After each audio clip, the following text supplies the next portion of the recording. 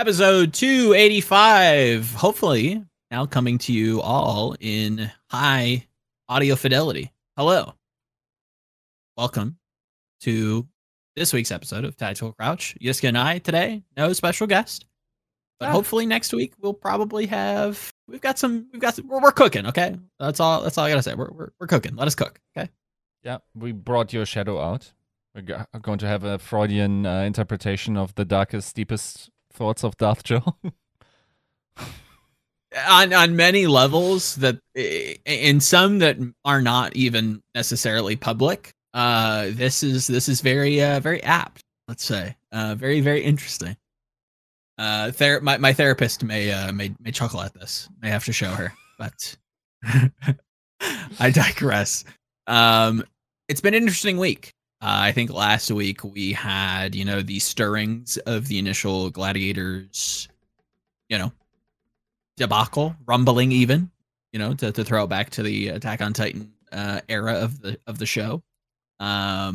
We have had some news drop. Obviously, London making the not so secret move.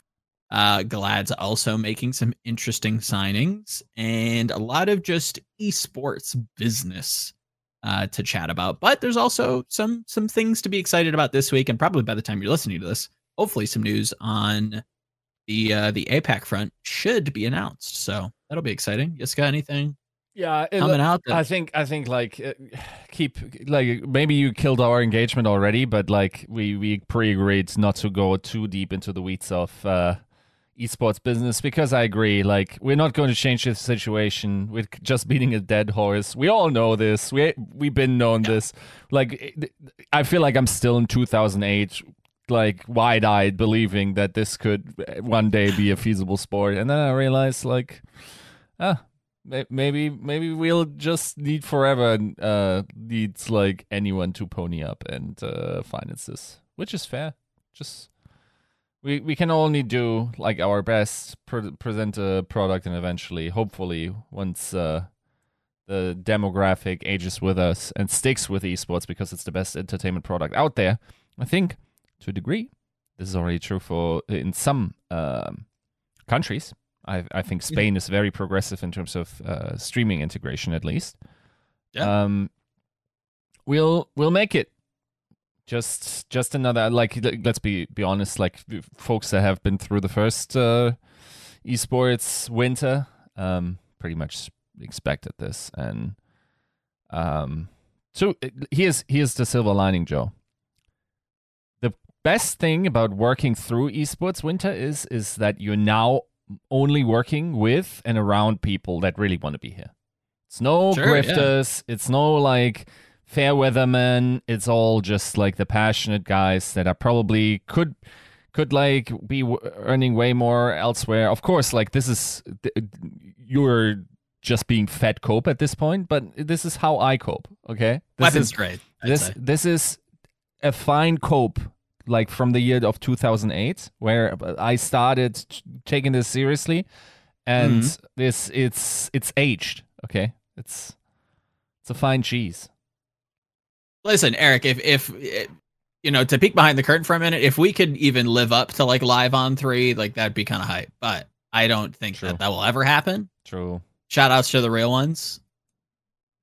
Quite enjoyed some scoots and some DJ Wheat podcastery. That being said, business wise, things are a little rough. We've been known that. And yeah, there is a bright future, I think, for esports, but there does, and I think a lot of even our seniors in the space have been talking about this for ages, and it seems only obvious that there's been needing. That's not even a sentence. There's been a need to consolidate. The spending has been just ridiculous. So yeah, this seems like a long time coming. Makes a lot of sense why it's happening now. It doesn't make it easier to see people exit the space or people lose their jobs. It's never what you want to see, especially in the fashion that it happened to the folks at the Guards, who send nothing but my fondest respects to. Yep. But yeah, it sucks. It makes sense why it's happening. But there's a lot of reasons why, even outside of just copium huffing, why that there is some seeds left to be sown, right? That said, Yep.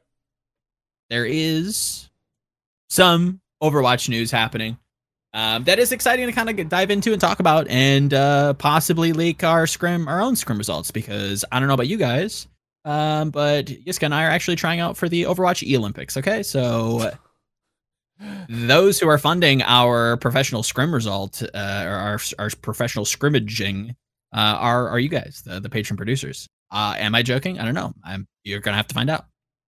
So thank you so much to Avril Vista Baby, Battle Crab, Refine Beam, Bronze Bob, Boohow, Picasso, Chris R34444, Claster67, Lolshin, Porkchop Sammy, Rexane, and our YouTube members, I am DRW, Brother, Adam L, Sagi Vumi, Ice M Jello, Biomet 6, AK Chris R. Thank you so much for supporting. What's our team name, Yiska? Huh. I don't know. You're terrible at improv. Yeah. Why couldn't we just been like race car noises? That's our team name. Right. I decided. Okay. Race car noises. Like, Why? but like asterisked. You know, Yiska, like why bird noises. can't you do improv after 12 hours and at midnight? I feel like that would be the best time to do improv. Right, but like I still have to keep my filters up in order to be employable. No. See, that's where you're wrong. I feel like most people in this community would all agree that Yiska is at peak humor when the filters are down, and he actually just embraces his inner zoomer that he locks away, like the shadow that is positioned above me, that has now stepped into the room. You have to embrace your inner shadow, which I think just looks like a zoomer. Possible, yeah. Now, I've long thought this is an immature soul kept in an increasingly old body that keeps aching, and just, yeah. Oh. You can't fight it. There's something in you that just wants to press the funny button that has Cardi B say some funny things. She's just hilarious, for no reason.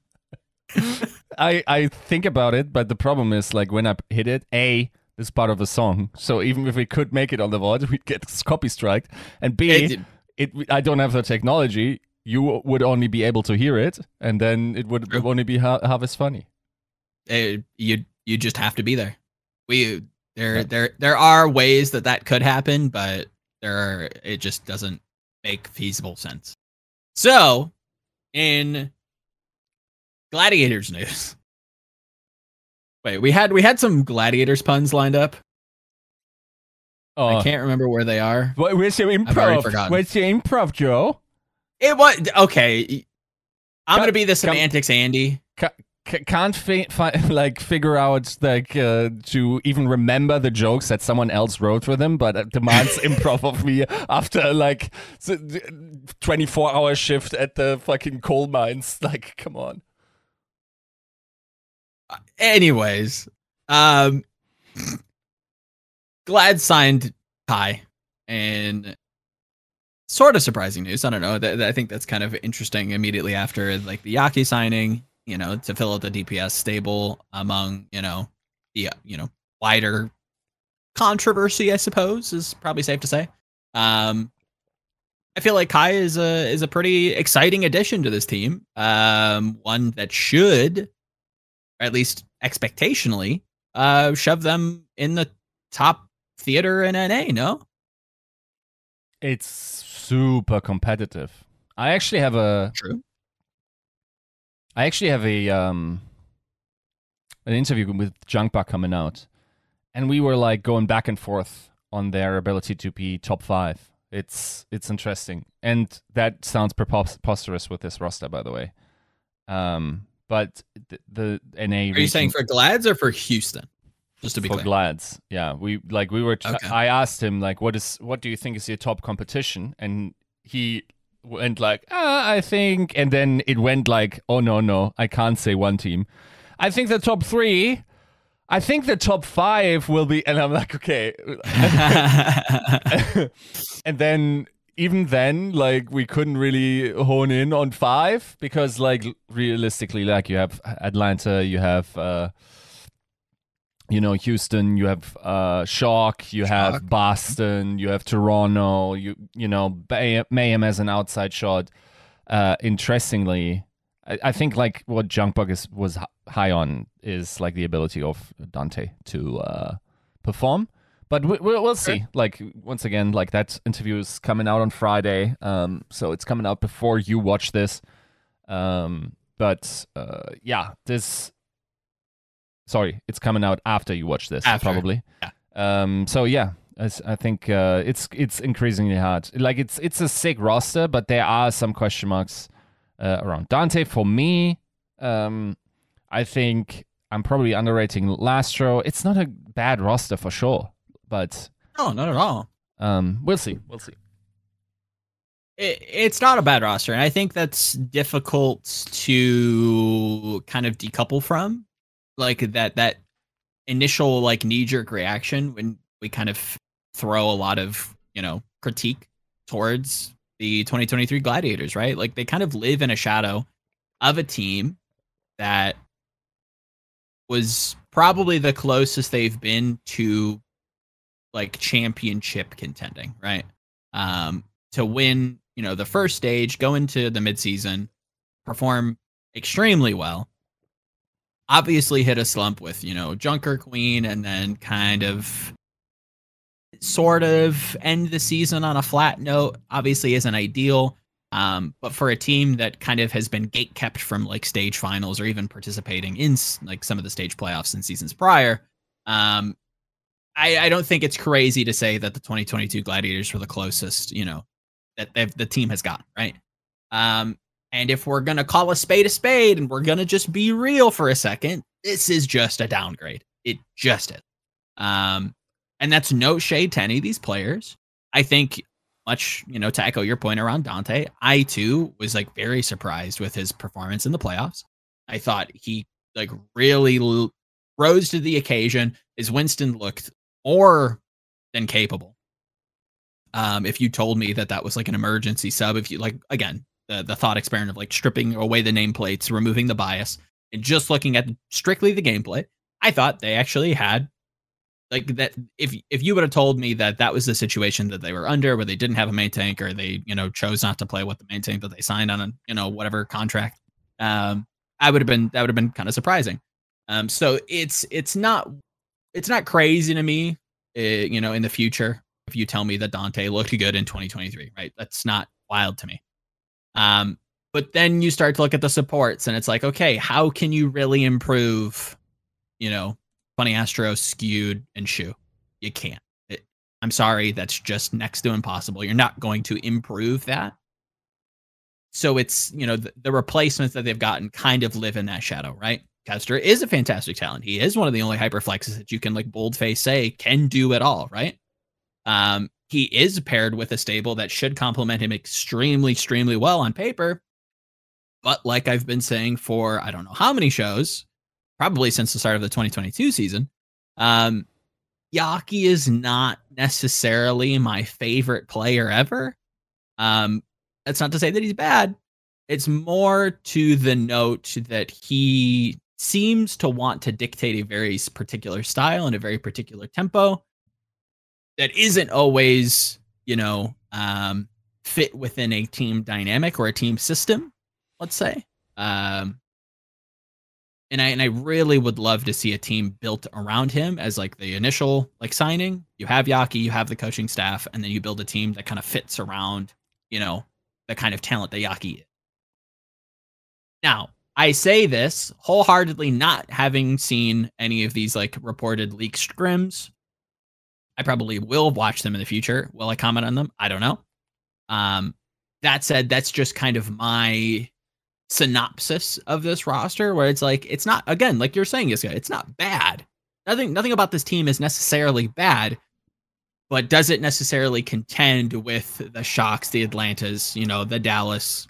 It doesn't necessarily make a ton of sense to me. I just don't necessarily see how this team consistently competes. They check all the boxes. How it all kind of comes together, how the styles necessarily mesh. Is the backline going to be suspect at that, level of refinement? Again, not that it's bad, but is it world class? Is it championship contending? That kind of remains to be seen for me, at least. Yeah, no, I don't disagree. Yeah, I think I'm probably underrating Lastro. I'm kind of interested to see what Ifani Astro that plays everything looks like.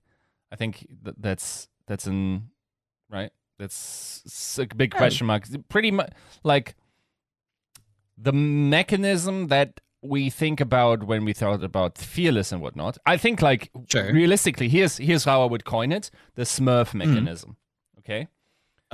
Because Smurf was always on the team with Super, and then everything was sort of like they had to share a champion pool. So he never really had to show anything else. But then once Smurf was, on his own team, the only tank, he showed like a wide range of heroes that he could play, right? And I feel like that is a mechanism will be interesting to see also for Astro. I'm excited for that in that team. I also think I'm excited for the coaching opportunities here. I think the that team feels more coachable and more receptive towards the style of coaching that Gladiators have here. Is it crazy to say that I like this DPS line more than last year's?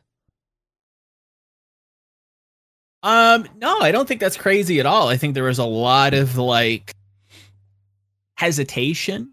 I think that there's some hesitation this year within, at least for me, within regards to Yaki, but like a Kai Kevster core for the majority of a stage feels to me like a very, very safe and comfortable bet, and probably the most consistent you're probably going to see Gladiators perform the entire year is if you can lock in Kai Kevster, you put them on comfortable heroes. That's going to net you the bread and butter for this team.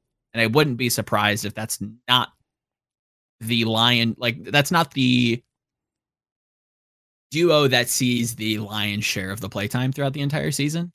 I again, that's no shame towards Yaki's talent. But again, when you look at his gameplay, you look at especially even last year, look at how what really sticks out to me in particular was NYXL's Zarya's composition, especially at the start of the season and when Zarya kind of became the meta within NA. They were the all-star pass Michael Jordan the ball, get out of his way team before Dallas even kind of stepped into that, right?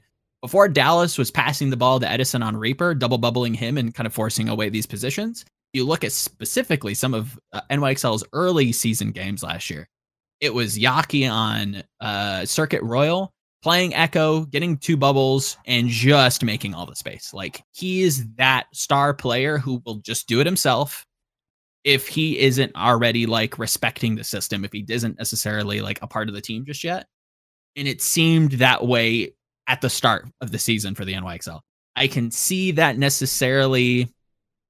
Actually, after writing that piece about Yaki that you so, graciously kind of voice acted, I think you can kind of trace that throughout his entire career, where even going back to MVP Space, this kid is just trying to make plays. He is the hero. He wants to be, the protagonist of his own anime. And that just isn't always the case. That isn't always the right decision. That isn't always, what maybe the team needs him to do. So yes, he can check all the boxes. Yes, he can play most characters under the sun. But do you want a flanking or hyper aggressive Echo all the time? Is that something that your team can kind of be molded around? That is kind of the big question mark for me when it comes to this team. I have no suspicion around Kai. I think he's a known quantity. If anything, I thought he was a little bit stagnant in terms of just the way that he would position Odd Atlanta. Whereas I think that, Sparker, obviously returning to the London Spitfire, but we'll get into him. I thought that they had better necessarily macro on push. I thought that was something that we kind of picked up on pretty early with that kind of head-to-head matchup where Kai necessarily didn't have the same amount of support. So I'm kind of looking forward to that growth from it. but he didn't seem super mobile or super agile with his positioning. So that's probably the only criticism I can really levy against him. I think his like mid to long range hit scans are all fantastic. I think he is going to be a great complement to Kevster. It's just, what kind of meta gambles are you necessarily rolling this season, and how many of them call for Yaki? How does this coaching staff integrate him? That's the big $1 billion question for the Gladiators, if they can maintain the same expectations as they did last year, at least for me. Yeah, for sure.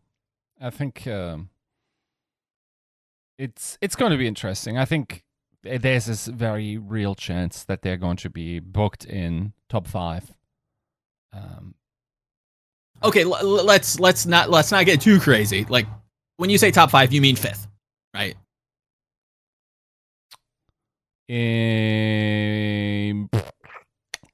I can't, in good faith, try to put them above that. So let's look. As high as 3rd, I think. Sure, like given the utmost meta gamble, you roll Snake Eyes for this team and they pog off and play out of their gourd.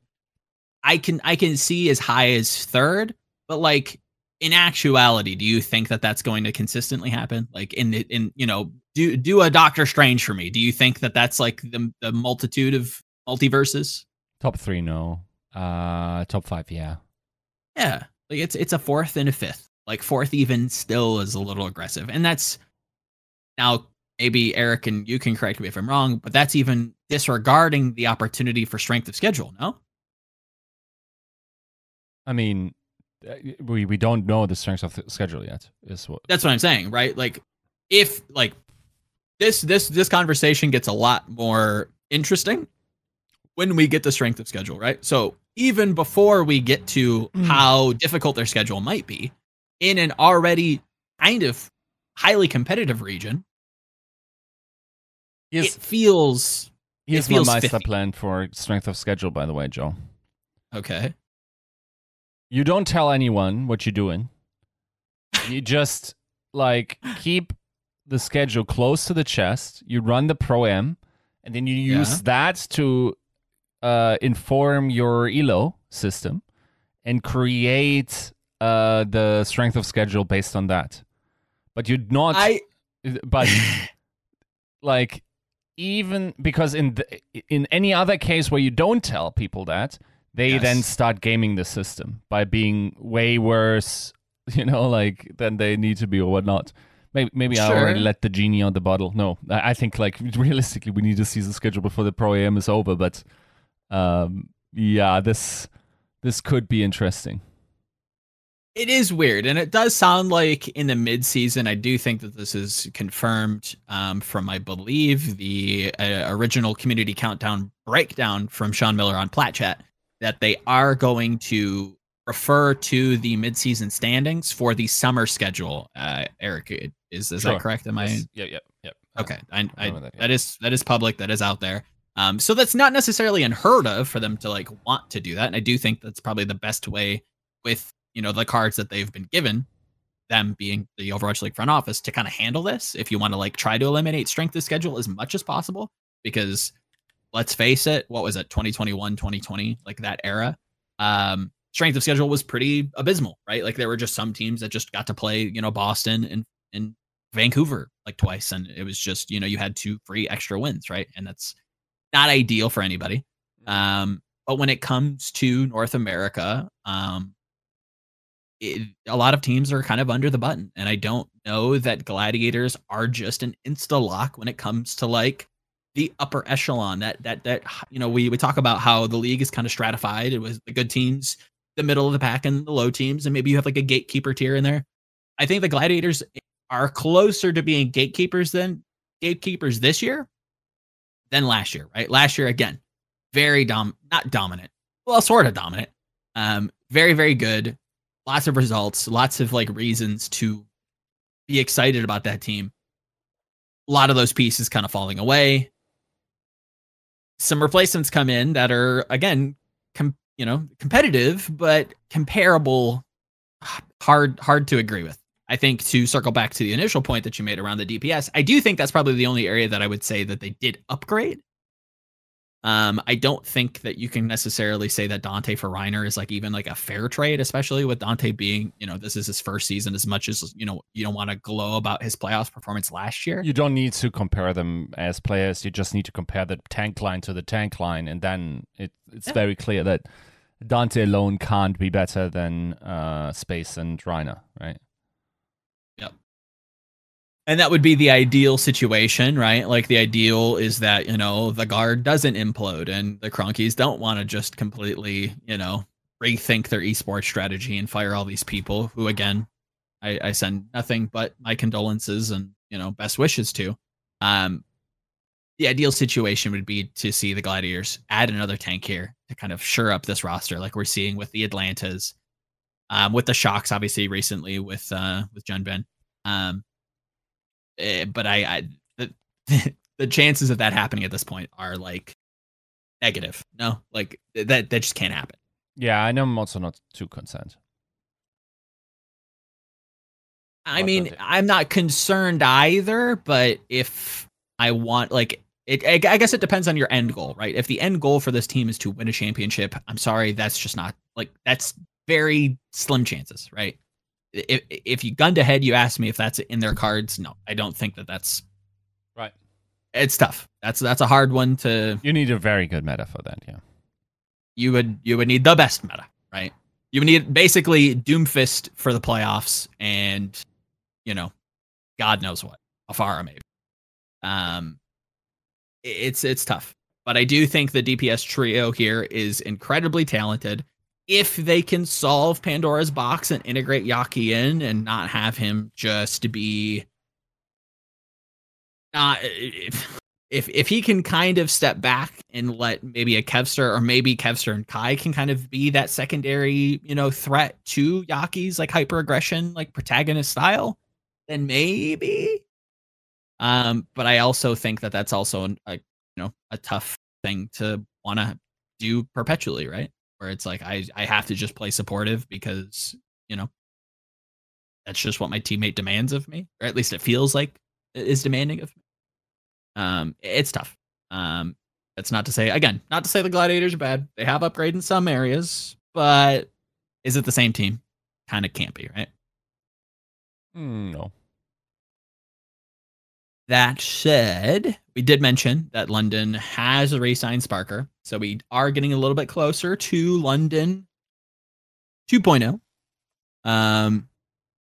Obviously, I think it was Hottie who wrote some welcome to who wrote the lovely welcome message with two names hilariously emojied away. Shocking nobody. London is not necessarily done with their team just yet. I think there are some reports out there about who that might be. We will not comment. Well, I won't comment on them. Maybe Isco wants to, but I think so far so good for London, right? I think they've gotten back a lot of their pieces that you'd want to keep, right? I think, if funnily enough, the one piece that I was kind of skeptical of them keeping is remained with Backbone. Anything here? Any thoughts with London coming into 2023? If they land 6th or 7th this year, that's arguably an even bigger achievement than last year.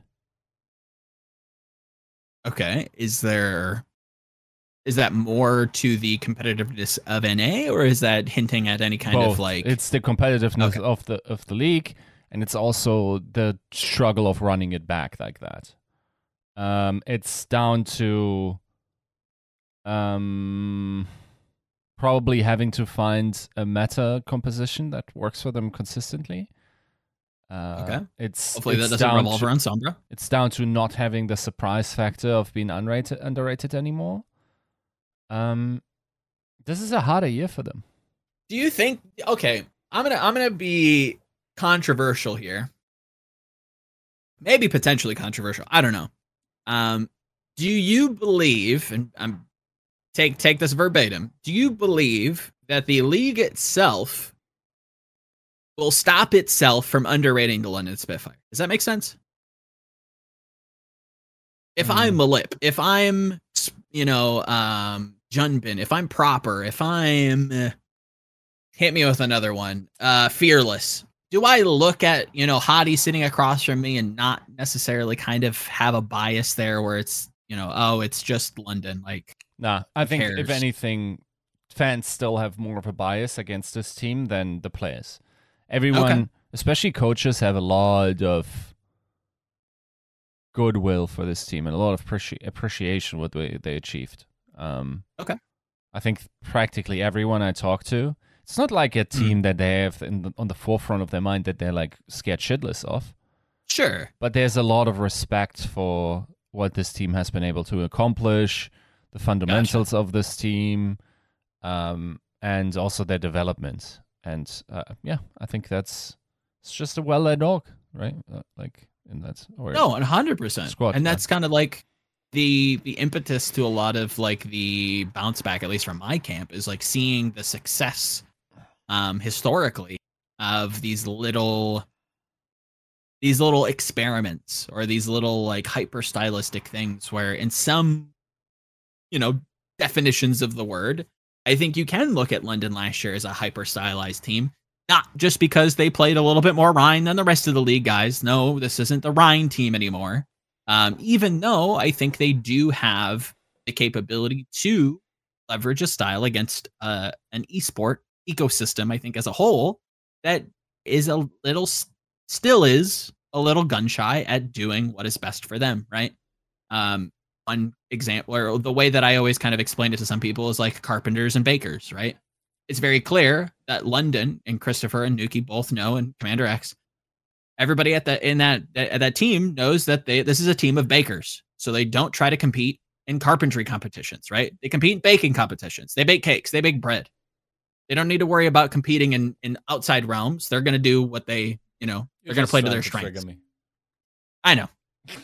Yeah. So I think in some ways that is a style. I think that is a well-led team. I think it's a very mature team to admit, like, hey, obviously they've spoken on this road and interviews with you about, you know, setting expectations and kind of accepting that, you know, we're not necessarily going to be the best team, but you can do a lot with what you have. And these aren't bad players, right? I think we've corrected the record. Not we, but I think Hadi's corrected the record on who he is as a player. I think that backline is a lot more respectable than I think people give it credit for. And Sparker is, you know, I think we have to kind of admit that this is a top tier hit scan, right? I think that it's not too crazy to say that the difference between Sparker and Kai is not necessarily super different. No, it feels almost kind of lateral, right? Yeah, I think PK I have more confidence in, but sure. Let's be honest, last season was also not PK. So we'll see what we get this year. Right. And that's kind of where London sits at least right now. Obviously, it's very public. They're still not done, you know, announcing their entire roster. I think that there should be a sign of confidence for this team. Mm-hmm. They've always done a great job at scouting new talent. And from the early winds of change, it doesn't sound like they've gone back on that. Thank you for that earworm. Rent free. We got condos, baby. Yeah. So we'll see with London. I think they can run it back. I think it is going to take some time to beat into the public that this is a team to be respected and that NA just isn't full of bye week teams. We have some bye week teams. We'll have to wait and see what the Valiant look like. Yep. I know that you're a little bit more down on Vancouver than I am, but you know, okay, let me throw that at you. Okay, not a bye week team. Okay. You knew the question. You understood the assignment. All right. Not a bye week. So in speculative news, I suppose, after a pretty heartfelt twit longer, Seoul Infernal, former Philly Fusion GM Roston, did announce that the Infernal are going to be announcing players this week, and the way that it was worded It does sound like it is going to be kind of staggered out, piece by piece. Maybe by the time you're listening to this, maybe some of the players have been announced already. But as of recording this, all we know is that the old DPS duo of MN3 and Zest are the core. Is there anything we can parse out from that? Is there anything there that we're excited about? I mean, expected. And yes, I agree. Like, this is a big reason to believe that Philly will definitely have something to say about being one of the best teams in APAC, right? Currently, there's probably two teams that you got to look at this point that are fighting for the top spots, and then it's Philly after that, I think. And then of course you gotta still, you can't count Profit out, right? Like in terms of Soul Eternal, Soul Dynasty. My bad. This is not going to be confusing at all. But then again, my brain managed it with LA, so shape up brain. It's just gonna be a shift. It's gonna be a shift. To be fair, one team of that has been largely irrelevant and erased from my brain for the longest time. So. Still probably will be. Right. Bottom line. Also, what a great Twitlander. This is, like, I think he hit the nail on the head in the first line where he's like, "No, this isn't a Twitlonger. This is Twitlongest." Yeah. And sure. He meant it. That was a lot of. I'm not gonna lie. There is no fraudulence here. Didn't read the entire thing. Skimmed most of it. That's a lot of reading. Yeah. Not too much, not that big of a Philly fan. Yeah. But it was nice to see it, a proper send off for some of those players. So it was cool. For sure, yeah. I was kind of scared that it would be paired with Roston's retirement, as they tend to do. Also because Roston, like there was a Reddit thread, like took down branding, blah, blah, blah, from probably just to, in the transition to the new brand. Yeah, I think I'm looking forward to what kind of talent they're still cooking up, what the team will be. It would be kind of a shame if that DPS duo was wasted on mediocre teammates. I think to a degree I already felt that last year.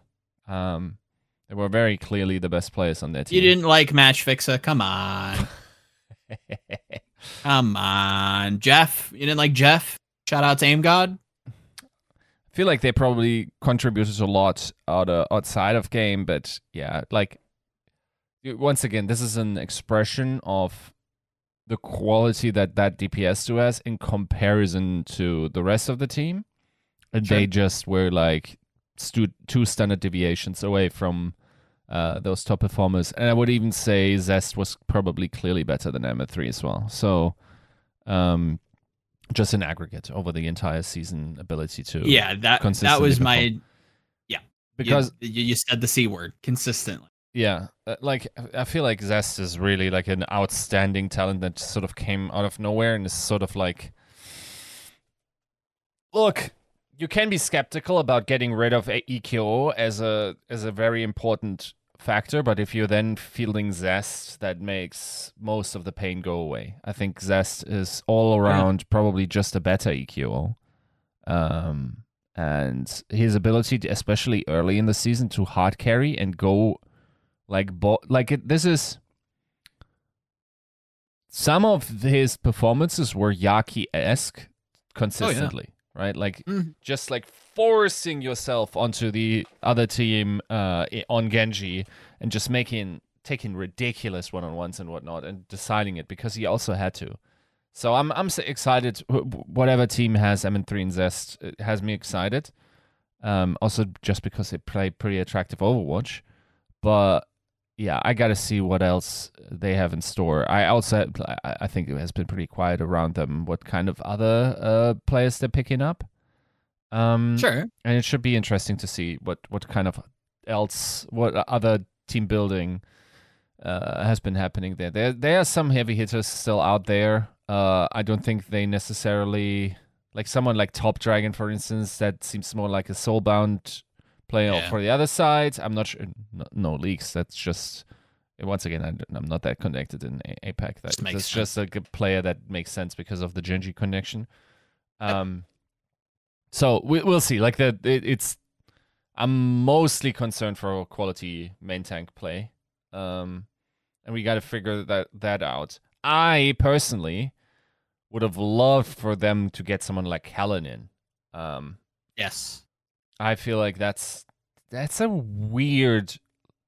It kind of exemplifies how one bad rookie season just like ruins a lot of opportunities when it shouldn't. Yeah, I think, especially knowing the situation, like it's it's not probably a solid representation of who Kellen is. But yeah, we're kind of finish your point there. Yeah, I think like who else is there even like? I mean, I'm not even. This is probably the lowest hanging fruit, but I do genuinely believe this. I kind of don't hate the idea of keeping Belisari and Fury. Do I think that it was incredible? No. But maybe this is recency bias speaking, but I didn't hate Belisari's ball. I thought there was a lot of room to grow there. I thought Fury was mostly serviceable. I don't think the team as a whole was like fantastic, but like if you were to re-sign them, I don't hate it, right? It doesn't leap off the page, but is anything really going to when you have MN3 and Zest, right? Like you're pretty much the rest of the lineups for this team are probably going to kind of live and die by how good those two DPS players are, right? If MN3 and Zest aren't necessarily performing up to snuff, then the team probably as a whole isn't necessarily performing at all. That said, yeah, I would like to see. I thought Kellen could have landed on either Seoul team and done probably extremely well. Probably would have been a great like +1, right? Great addition. Somebody there to play some of the main tanks. I thought his flex tanks last year were like above average for playing on a team that was pretty hot garbage. I guess to step outside of the realm of speculation, is this the season that MN3 kind of has to put up or shut up when it comes to consistency? Because again, you brought up the big C word, right? Zest was the most consistent player for this team. Zest was the kind of hero in a lot of cases where MN3 had probably one of the most, if not the most. Well, I think Prophet might have some words, especially early last season, but MN3's Ashe on New Queens, I don't even remember who it was against. I remember the hero though. Was kind of legendary. That was like one of the performances that kind of assembles a career in front of you and really takes the world by the shirt collar and shakes you, runs your pockets, let's say, right? Yeah. However, that player did not show up every game, and there was a constant rotation with Carpe and MN3, even though MN3 seemed to be pretty proficient on a lot of the roles. Is there questions regarding how good this player can be? Do we think MN3 can be that guy for the Seoul Infernal this season? I think so. I think a big one is I hope he just like shaped up on. My understanding was a lot of his troubles last year were that Sojourn is a hybrid between projectile and hitscan, because the left click is not a strict hitscan mechanic, right? And they said like his tracking is an issue. It's not really necessarily the tracking; it's that aspect of the tracking, right? So they switched around between Carpe and MN3 a bunch. I think like MN3 has some of the sickest point and click mechanics in the league, and like I also don't expect Sojourn to be as heavily played this year as she was. Oh, you don't think so? Probably not. Maybe not as heavily played, but I still think she's probably useful, right? We'll see. It's all dependent on meta and patches, right? But yeah. Once we get on the harder hit scans, I'm a little bit more concerned what happens. Like, let's say we get a Genji meta, or let's say we have Like anything that just consistently has him only play like Tracer, or God forbids, like any Sombra comps or anything like that. Please Jesus. Then again, we don't know if there's a backup DPS here also, right? Like that could also be the case. Like a specialist there. So maybe, but once again, it's a little early to talk about all of this. But I agree, this has to be the year where, like, it's almost like, is this Pine syndrome? Not really. I think like MN3 already has done much more in his rookie season than Pine did. But you get the drift, right? Like, yeah, flashy, high impact, but only in a couple of matches, and then like not consistently, and like ideally you'd probably just want him to come in for specific maps, and no, you got to step up to be a starter this year. Of course, it has a lot to do with the meta, and if that serves you, but if you want to entrench yourself in the S tier meta, you now have to put up or shut up, and over a wide range of heroes, and you got half a year to practice up, and there are no excuses left to hide behind anymore, right? Yeah. No, wholeheartedly.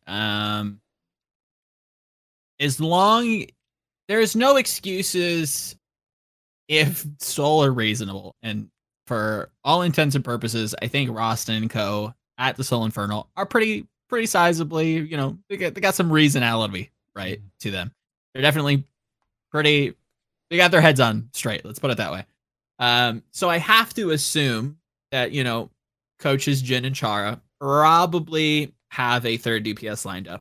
But let's kind of look at the keys to success, as cringy and as, sports broadcast, halftime desk of me as that is. There are some keys here for this team, right? At least on the surface. Zest can kind of be your hyperflex for the most part, and even saying that, I kind of want to take that back, because I don't know if he's a hyperflex. I think he's like, hyperflex adjacent, let's say. Is very flexible, right?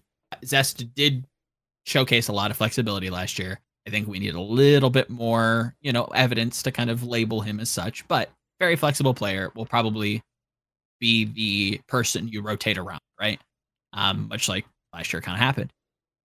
MN3, as much as maybe some of the, I think, people will kind of point to some of his contenders' performances and say, oh yeah, there was a Tracer here. I just don't see it, right? It really did not showcase well. Neither did Carpe, to be fair, and that was a big criticism I levied against him for ages ago, since probably 2020 Philly. It just doesn't work. So you probably need somebody to play Tracer, somebody probably more closer to MN3, that probably there is some overlap there. Obviously, you can't just sign a Hyperflex. That's a little bit more, difficult. But I think you do need a Tracer specialist, or at least somebody who can play Tracer at like a solid world-class level when you're starting to look at like the Sparks of the world, where reports are coming out that, even Shire, connecting at the hip with a Gusha frontline. Like, come on now. Like that might even just win APAC. That's kind of a nuts lineup.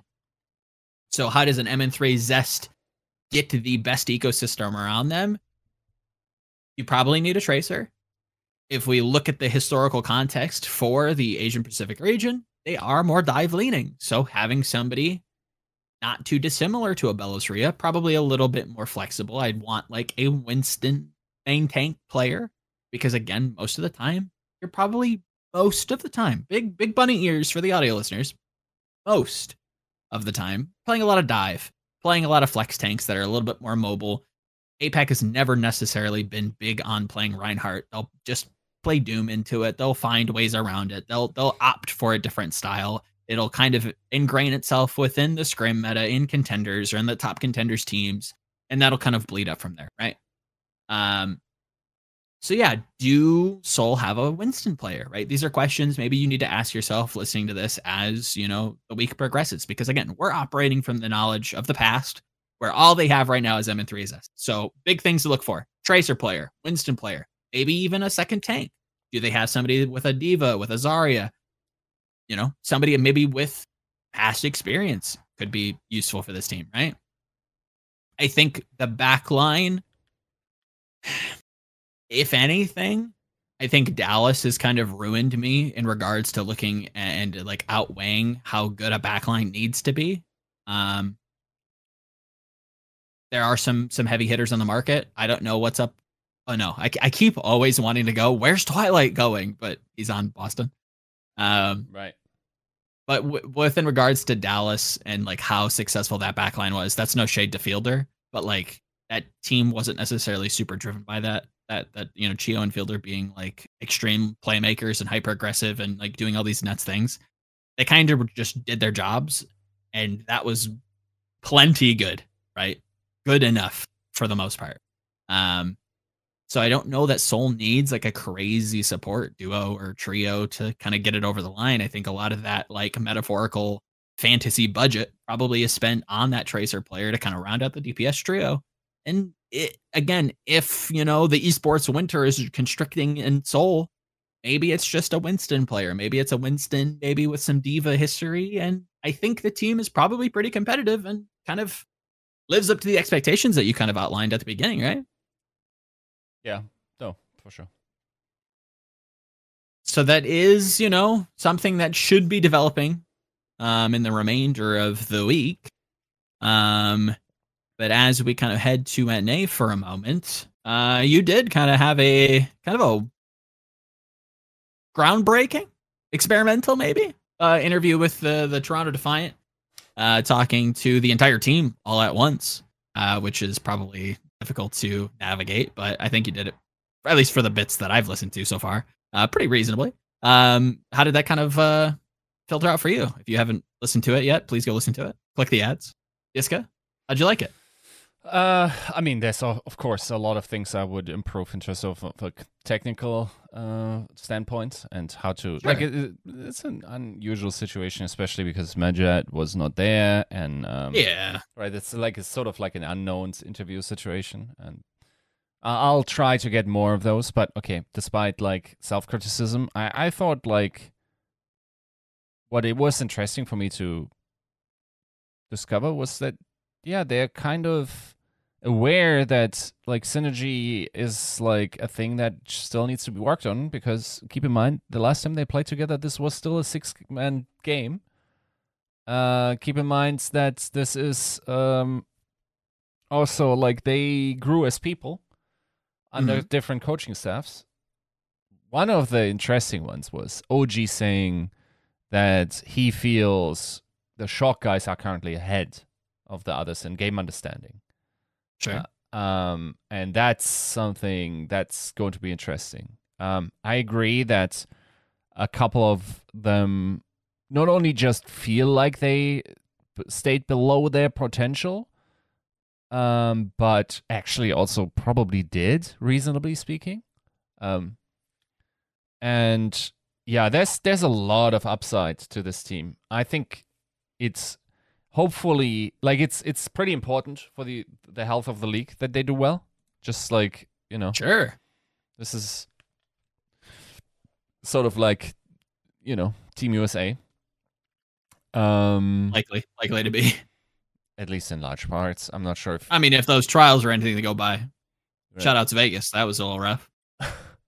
Yeah, but that being said, yeah, I feel like this is it was pretty interesting to see how they interact with each other. It was interesting to see how much they believe in Kalush. So yeah, going forward, definitely a team I'll probably catch 100% of the matches from, and potentially absolutely a team that could be top 5. Right.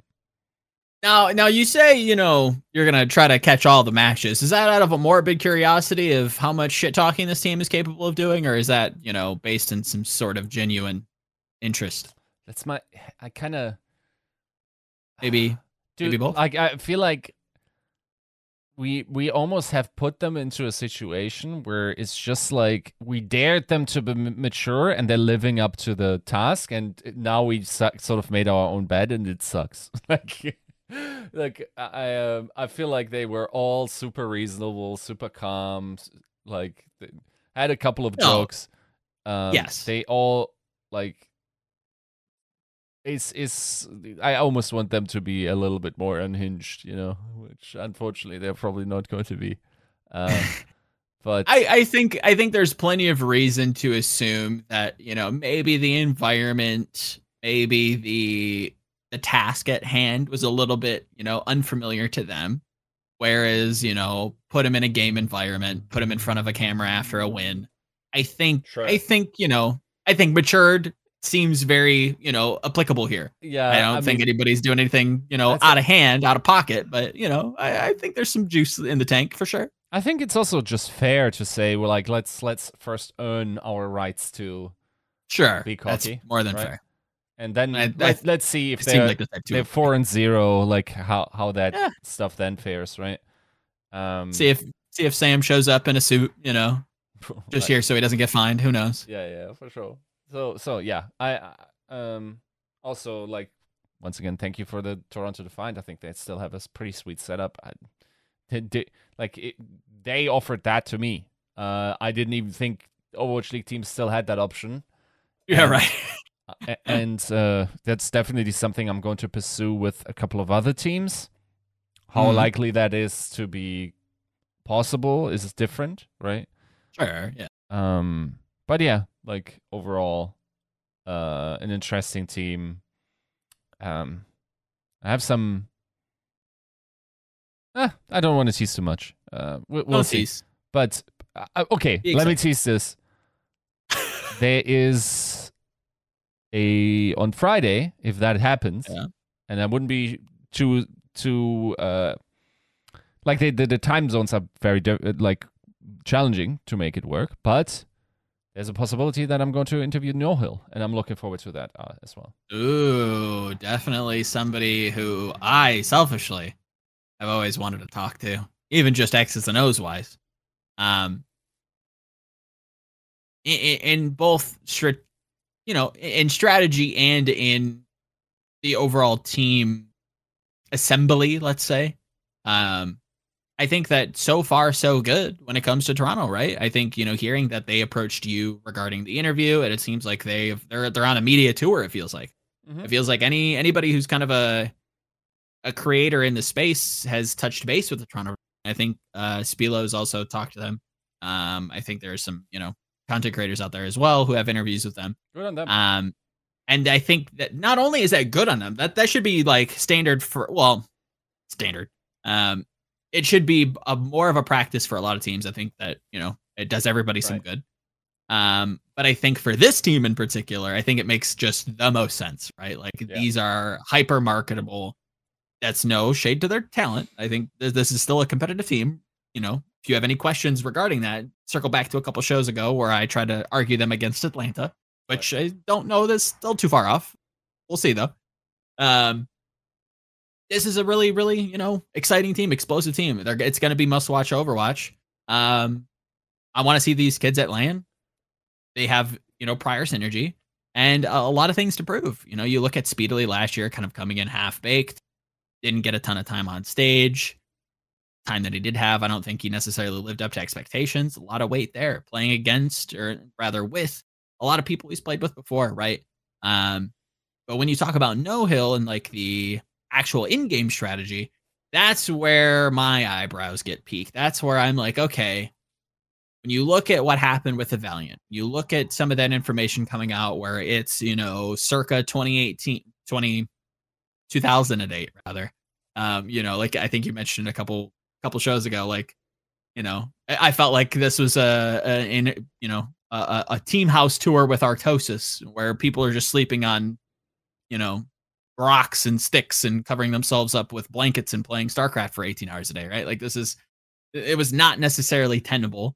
Sounds like there's still ongoing talks within that organization in the Overwatch League. And to be able to kind of find some success, some modicum of success with that team kind of comes down to coaching, right? And one thing that I was blown away by, that I will still kind of credit No Hill with, was their use of Diva and their double flex support strategy, where they kind of treated Dorado Point on defense as this kind of poke-esque map that kind of gave teams a lot of trouble. And I feel like that is specifically a tie to No Hill.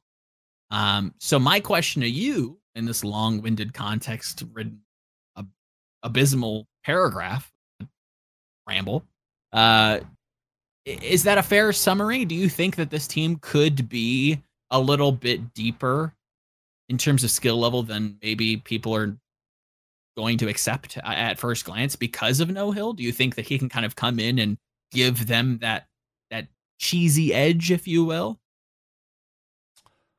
I don't know about cheesy, but definitely the edge of APAC knowledge and playing it differently, right? I think that's something that Soros highlighted, is he enjoyed about No Hill that he has a different view of the macro and micro, or specifically macro, and can challenge him and can bring new ideas. And No Hill also just beat the ever-loving shit out of everyone in Trials. And yeah, I think it's not about cheese. It's like about a different side of fundamentals. Okay, this is not like, Krav Maga or whatever. This is Brazilian Jiu-Jitsu here. Okay, that's the bread and butter of Overwatch. Shout outs to Avril, where the best Overwatch has been played over the last couple of seasons. So some would say since the beginning. Sure. So yeah, I feel like it's an unorthodox pick, but one I really, really like. Yeah. And I think it's also important to bring something fresh into a team of guys that have worked together before, and like to have some avenues of improvement that were previously not accessible to this bunch. Sure. And yeah, I think that I know when. Okay, this is where I pull back a little bit of the curtain. We had a Crouch episode where, like, initially I wasn't as high on AT. We were like, I was kind of like shit talking them, mostly just because you pissed me off with overrating them a little bit too much. Sure. But then I heard that No Hill was picked up, and then I was like, there's a factor here that changed my outlook. The universe speaks to me in many different ways, Yiska. And this was, this the most. The pickup of No Hill actually really changed the outlook of me for this team. Okay. Not that I didn't trust Kasaurus, but I thought this is now interesting just from a strategical point of view, because like if you look at every team, you need more than one genius on the coaching staff, right? I think it's like I'd love to be mouse on the wall if it's all really just Rush. I think we probably that's probably just a knowledge wall where people like Aid and sure. The Rascal obviously probably should have helped out there too. I even interviewed him. I'm very sorry if I'm missing the name of the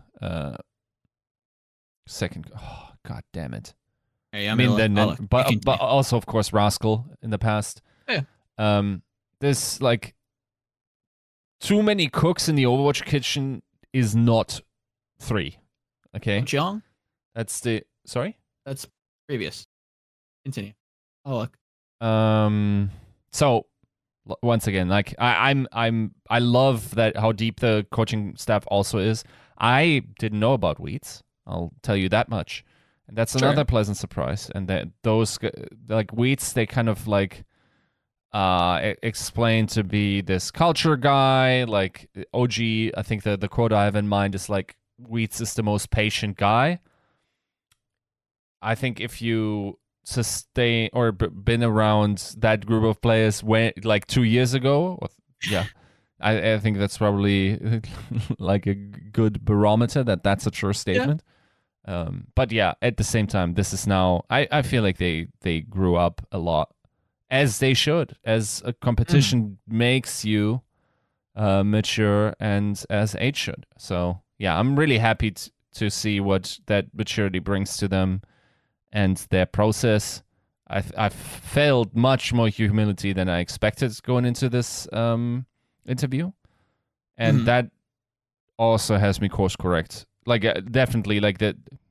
Okay, this is certainly always a thing. Like the more familiar you are with the subject, the more prone you are to overrating them, and this has been a curse for me for many seasons. But yeah, my evaluation of this team went up by talking to them, just based on the factors of knowledge, even accounting for the familiarity bias. I think you kind of hit the nail on the head and probably used a better word than, the edge of cheese, let's say. I think No Hill does bring an air of unorthodox ideas, right? And I think it's not lost on me, especially with what you're saying and, what the interview kind of gave us as well. I think it was OG that kind of commented on, Wheats being that familiarity. Obviously, it sounds like a lot of the players respect Yosaurus, but having somebody that, they've worked with before, having that they are familiar with in Wheats join the team, I think is probably beneficial for them as well. So they're, they have like a home base they can return to. They have somebody that they can maybe even confide in, right? I think that's super, super helpful. When you are challenged from, a head coach that is kind of stepping into the role as, it's his first venture, looks to be very successful, to be fair. And I think just in general, this is just a success on all fronts for Defiant. And I think that like it's a breath of fresh air to see this from them, where not only are they being proactive in the off season, they know what kind of talent they have. They know that, a lot of these players are good on the microphone. And being agile in the off season to kind of put them out there, get them ready for, possibly an increase in content from Defiant in the season, bringing in somebody a little bit more unorthodox and No Hill that has been extremely successful in his own right to add a little bit of an edge to a team that, if we're going to look at the track records, we're going to look at Speed Elise Hero Pool. We're going to look at Sam's track record last year. We're going to look at Hydron, right? These are players that have some depth to them, right? There's something here that you can find, you can use to catch people off guard, or maybe even kind of force a style that, gives teams a lot of problems. It is a recipe for success, right? And as much as it irritates you, I think, barring any kind of tank additions to Atlanta, I think No Hill, like it did for you, probably only makes me more excited to see this team. Because I just personally, I do tend to kind of lean into the flexibility, having, a little bit more, it's not anti-strat, but having some kind of unique strategy to you, I think does throw a lot of teams some problems. It really throws a wrench into things, and it's difficult to course correct on the fly for a lot of teams. I think there's a lot of just mirroring that goes on in Overwatch, and I don't think you can just always mirror teams that are just hyper specific or hyper stylized. You look at Atlanta London last year and the GOATS comparisons in the past, and it's not something you always want to do. So it's a big win. W's all around for Defiant, and I am super, super excited to see them play. Big one. Any final big ones there? Nope. 0 for the big ones. Now, when it comes to contenders, it has been rough in these streets for a hot little bit, but with the news of Pro-Am and obviously in more recent news, they got a calendar, which I think is kind of exciting. I don't think that's like super normal for them. I think like having a roadmap for what the season is going to look like, having some general dates, I think that's kind of good signs, no? Yeah. I mean, that's just helps consuming the product, right? Like everything that adds to clarity is great. I also think it's kind of needed, considering like how 100%. the importance of Path to Pro is now increase. It's funny that we are definitely increasing the importance of Path to Pro, but it still feels less important simply because the academy teams are gone and everything. But sure. Yeah, no, like this is all good stuff. one thing, I wonder. I'm not criticizing necessarily. I think, like for instance, the preseason pro am overlapping with the spring series, kind of interesting. But then again, you know you got to have overlap with that amount of offering that you have in tier two. I don't think you Sure. can necessarily keep that from happening. I think the big one is to sort of it's a little it was important to avoid that collegiate spring series and pro am were happening at the same time. Mm. I think that's achieved. So yeah, I don't hate it. Good on transparency. And then honestly, also I'd love to see some international play between contest regions, but that's of course like making big asks at this point. I mean, yeah, that one's tough. I think thus far, I would definitely echo the sentiment. I think it is super super exciting to see some semblance of normalcy kind of come back for the Path to the Pro. I think obviously the game kind of needs it, right?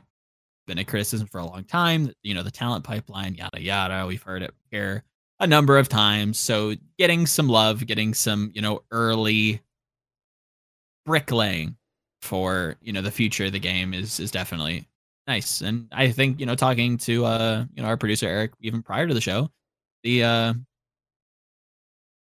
the idea that there is going to be some Overwatch happening all year long is exciting. Hopefully there's some increase. Maybe there's some events TBD. I hopefully that's not me leaking, but that's me crossing my fingers that maybe something like a gauntlet comes back in maybe a smaller fashion than what it once was.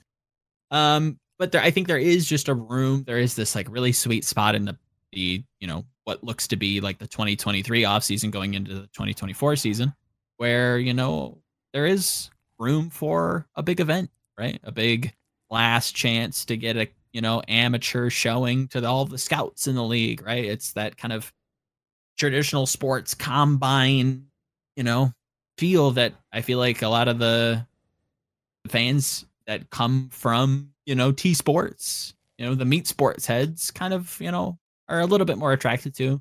Um, Obviously it's not, the most exciting thing ever, but maybe there's an increase in marketing when it comes to Path to Pro with the return of Overwatch World Cup. I don't know. Is that too much to ask for? I don't know. I'm just hoping that there's a little bit more under the hood. This is great signs early on, but yeah, I think there's still some room to keep injecting tier 2 with some big steroids. Get them nice and thick. Get them strong. Okay. Okay. I'll just let that sit awkwardly with the viewer. You can take this with your imagination wherever it may. Maybe you need to stop the episode at this point. Hey, hopefully not. I mean, I'd be kind of honored if you got this far. That's just true. Impressive to me that you've made it this far and haven't like skipped through the old timestamps. One thing that I did want to kind of bring up, something that we did kind of talk about prior to the show within regards to the gladiators. Our producer Eric so kindly kind of put this out into the ether. Is there a question regarding the situation with the guard and the staff layoffs and the reported reevaluation of their position in esports? I think both Kevin Hitt and a few journalists, I want to say Jacob Wolf also tweeted out something that was also backing this up, that the guard and KSE Esports rather, this may be the last season for the Gorillas and the Gladiators, right? If they don't get a buyer, this may be the last stand for them. So how does that necessarily lean on the players? Is this something that is going to maybe light a fire under them, or is this kind of disenfranchising, do you think? I think, yeah, I mean, this probably initially shook them. however that turns out in terms of motivation is probably very personal question to the players, how they cope with that. Sure. I think that everyone at this point, that these players have a quality that they would have, like if they want to have employment next year, if everything goes to plan, they can, right? They are good enough to still at least be capable of playing for a team in the lower ranks, even if everything goes wrong here. So I don't think they should be too scared or too concerned here. And yeah, I feel like, yeah, I don't know. I feel like once again the whole guard situation. Like I don't want to necessarily comment or to talk about it. I think everyone smart has said something. Probably said too many things. Like everyone gets it, I think. So Yeah. I'm a kind of tired of this discourse at this point. Like we know where we're at. We know that we pumped this heavily for a long time, Sure. and Yeah. now we're sort of seen the results of that, and we'll get through it eventually, right? No, we 100% will, and I think this is kind of a question that the general audience is kind of asking themselves, right? Like, if your contract isn't guaranteed, like, are you necessarily gonna play up to expectations? I think it's a safe assumption, at least on my end, that I will shoulder alone. You don't have to put this on Yiska.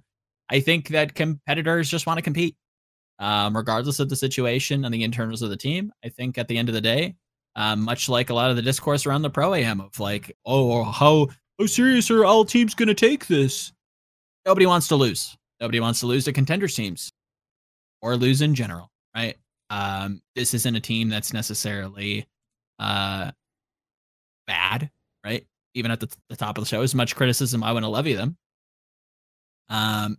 this isn't a bad team. Like, they're going to be competitive. They probably will reach into a playoffs and pull out some significant wins and maybe even upset some top teams, depending on what happens. So no, I don't think that, this is something to even, speculate about. I really don't, unless this gets so bad that, players logistically have a hard time competing. There's no reason to assume that anything from the front office of the guard is going to like hinder them from competing at the, at the top level where they should be competing. So, kind of wanted to get that out there because I can already hear people bemoaning future underperformances. It's like, oh, KSE must not be paying him. It's I don't think so, guys. I think that the reality is it's probably a little bit more simple. It's either that they're living up to expectations or they're not. I don't think there's much logistics here that you can kind of quote unless players come out and say otherwise. So we will see. Anything else on the table that we want to tackle before we wrap up? I don't think I've necessarily anything on the docket. I think this year. Let me say this year is very weird. I think a lot of stuff will be different. Okay. I think in terms of seriousness, how people take it, I think a lot of people have said they are taking the tournament, the Pro Am serious. Will say that if it was that serious, they probably would have all started scrimming way earlier and with way more blocks. So it's not like they are taking it Overwatch League serious. Sure. That also means that effectively we're now watching Scrimbucks play out live on camera, Sure. which is great. I think that's monetizing that pretty well, especially also against the pressure of playing against Tier 2. So I'm not sure if we are going to, if I'm going to have a Scrimbucks piece this year. I'm looking forward to doing like power rankings with teams maybe and reaching out for maybe another budget piece. I think that's good information to have for an audience going into the season and setting expectations there. I think that okay. Wait, where was I? Working memory. past midnight level Power brain frame. rankings. Oh Pro yeah, AM. like we probably I don't know about in your mind, what were we doing? Okay. Were we going to do power rankings before the Pro Am or after when we have better knowledge? I mean, the asshole that just wants to be right would love to do it after. The content creator, juice head in me wants to do it before to get, more traction, I suppose. I don't particularly care either way. Mm-hmm. I think it probably would be best after, just to get like a better look. To provide. Almost seems too easy, Yeah, it is. But too then easy, again, but it has always been easy because, once again, I got the Scrimbucks. it might be easy for you if you're just basing it off of information that coaches and whoever provides you. But yeah, I don't know. I think it's we'll leave it up in the air. Maybe we will. Maybe you can leave in the comments below if not to necessarily bait engagement, but that is something that would be kind of a helpful piece of feedback. Would you rather, our yearly power rankings come out prior or post? I have to assume it's probably going to be a little weighted to prior, sooner rather than later. But definitely let us know if that's something you want. And, who knows with in regards to like the patch schedule, maybe there's going to be a patch for like the first stage or the first split stage, whatever you want to call it these days, because there's only 2 of them. Maybe that changes. Maybe, the Pro Am won't be super reflective. Who's to say? There's still some things left up in the air. With in regards to like, scrims, obviously there's some scrims out there apparently that you can view. I will probably will be partaking in that as well. Getting a little itchy for some Overwatch. And within regards to that, obviously Boston and Florida may have something cooking up. I know they've been tweeting back and forth.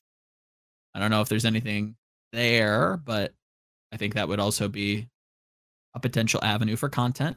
Some early, exhibitions showcasing the team, letting people get excited ahead of the Pro AM, which feels like another, excitement catalyst in some ways. So a lot of content to hopefully potentially see.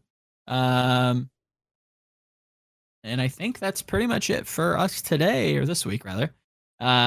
Anything else? Anything you've been up to?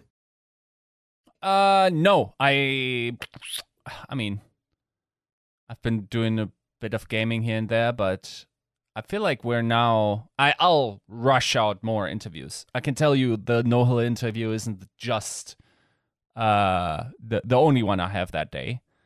I'm finally sitting down with that one player that had near clairvoyant balance insights, and also, honestly, some pretty sweet, or in my opinion, pretty good takes on the season format discussion.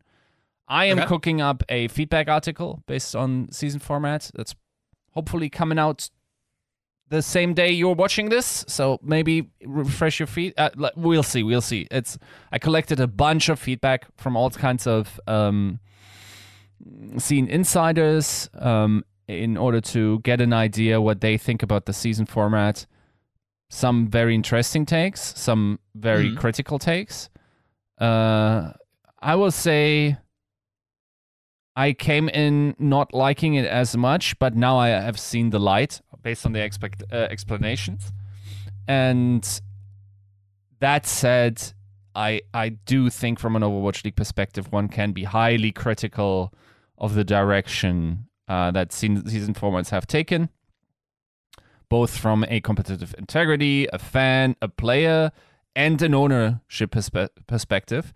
As a fan of Overwatch esports overall, I think that's the offering there is interesting. I'll make the argument, or let others make the argument, hopefully either tomorrow, probably tomorrow, tomorrow my time, today your time, whenever you're watching this, whatever.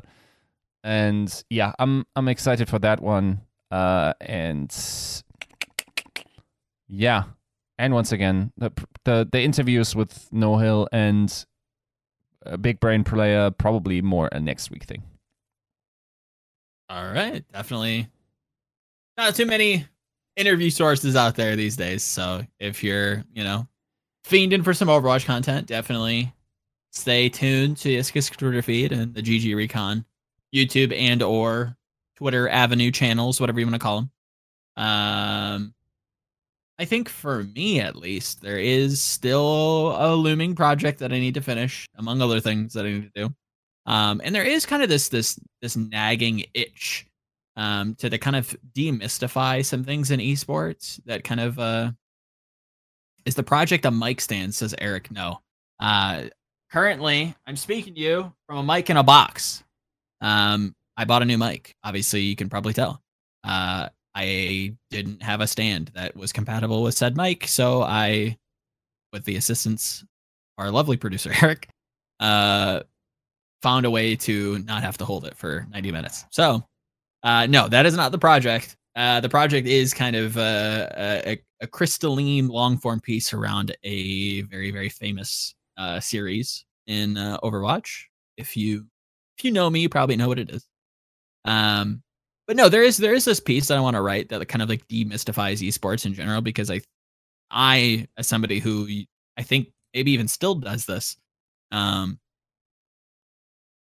of overemphasizes, not who the players are, but like assumes a lot regarding strategy and logistics, and I just don't think it's that I don't think it's that big, right? It's not that crazy. It most oftentimes isn't crazy, let's put it that way. And there was this very interesting clip that I had shoved in my face, thanks to the algorithm at play that I feel like exemplifies it. So maybe it'll be a short form piece. Maybe it'll be a medium. Who knows? Maybe I'll sell it to somebody. We'll see. Or maybe I won't do it at all. Who knows? But yeah, that's pretty much on the docket for me. Any last final thoughts? Anything we're excited about next week? I mean, I'm looking forward to some. It's not happening next week, but sheesh, I gotta get some pro Overwatch in me, dude. Like, I know it's been a while. Like, I always feel like whatever problems you have with the guideline, like you're also starting to cannibalize yourselves. Everyone's sort of like bored and fidgeting around. Fires a couple of people because you got to do something, but at the end of the day, like everything feels good in the moments that esports happens. So I'm looking forward to that. Ditto. I've been chewing on some of Spilo's content, consuming a little bit of the Vegas trials. That was very insightful, very interesting. Definitely colors that team, at least in my eyes, moving forward. Some room for improvement, TLDR. Very excited to maybe even dive into his content, which I believe features Funny Astro, to kind of help him a little bit, because I don't think he gets some of the credit he deserves. Producing some of the best, analytical content, I think, out there, period. I think his review of some of those leaked scrims that I think Dante and Kalush both participated in is going to be next on the docket in that regard. And then obviously Pro-Am should, if all things, line up, should be happening sometime soon, no? When does it start, Eric? March 23rd. March 23rd. Okay, so we got some end time. of the month. We got some time. Yeah. We've got time, but, we got to figure out who's playing in it, right? You know so what? That's whenever. I don't know why I thought it was the 16th. Oh, maybe we can juice a little bit. Oh, that's. Ooh. Now I got. They give me one more week of cooking, even though I should definitely have known this. And, okay, March 13th is the 5. He's cooking roster. live. Men. Yeah. There's a team out there that specifically is in NA that's new to NA that has no ties to anybody. LA Valiant is kind of under the button. No? Yeah, they kind of need to. I mean, there's a bunch of teams that just haven't announced shit yet. Like, we don't know what the Justice officially looks like. We don't know what the NYXL look like. London needs to report too. Like 80% of APAC hasn't said shit. Like, I feel like the news got to be coming in very soon. I think this is also like Overwatch League. Don't leak those signings on your website. Challenge impossible. That's impossible. Yeah. If the jersey's leaked, what a blunder! What an absolute. Oh, it seems like there's always one every year, right? There's always somebody who just gets leaked on the website first before anybody even, hears about it. So I wouldn't be surprised if that starts happening even faster.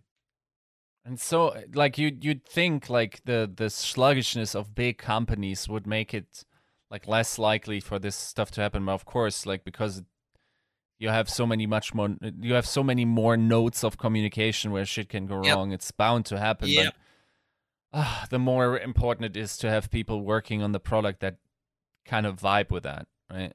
So yeah, kind of an important thing to get right. If the left hand was ever going to talk to the right hand, it better be to schedule things at the proper times. That's if anything in esports is holy, it's scheduling. I wonder. I'd love to just see how much esports dollar just evaporated with that simple. If that dude just like lost his salary that day by putting that up online, it might have been in terms of not saying he should, but like I'm saying like the evaporation of esports dollars that happened there in terms of the engagement that orgs are likely to get from that is maybe very significant. We'll see. There's probably quite a few C-level executives that are probably pretty unhappy with you in particular, person who may or may not have leaked the jerseys and or roster moves in the past and or present and or future. So yeah, it's definitely something that feels like Overwatch has a pretty piss poor track record. But that being said, itching for some Overwatch. It's coming next week. If everything pans out, hopefully we will be kind of closely examining the Soul Infernal. Maybe the entire roster. We'll have to wait and see what they got cooking over there. Mm-hmm.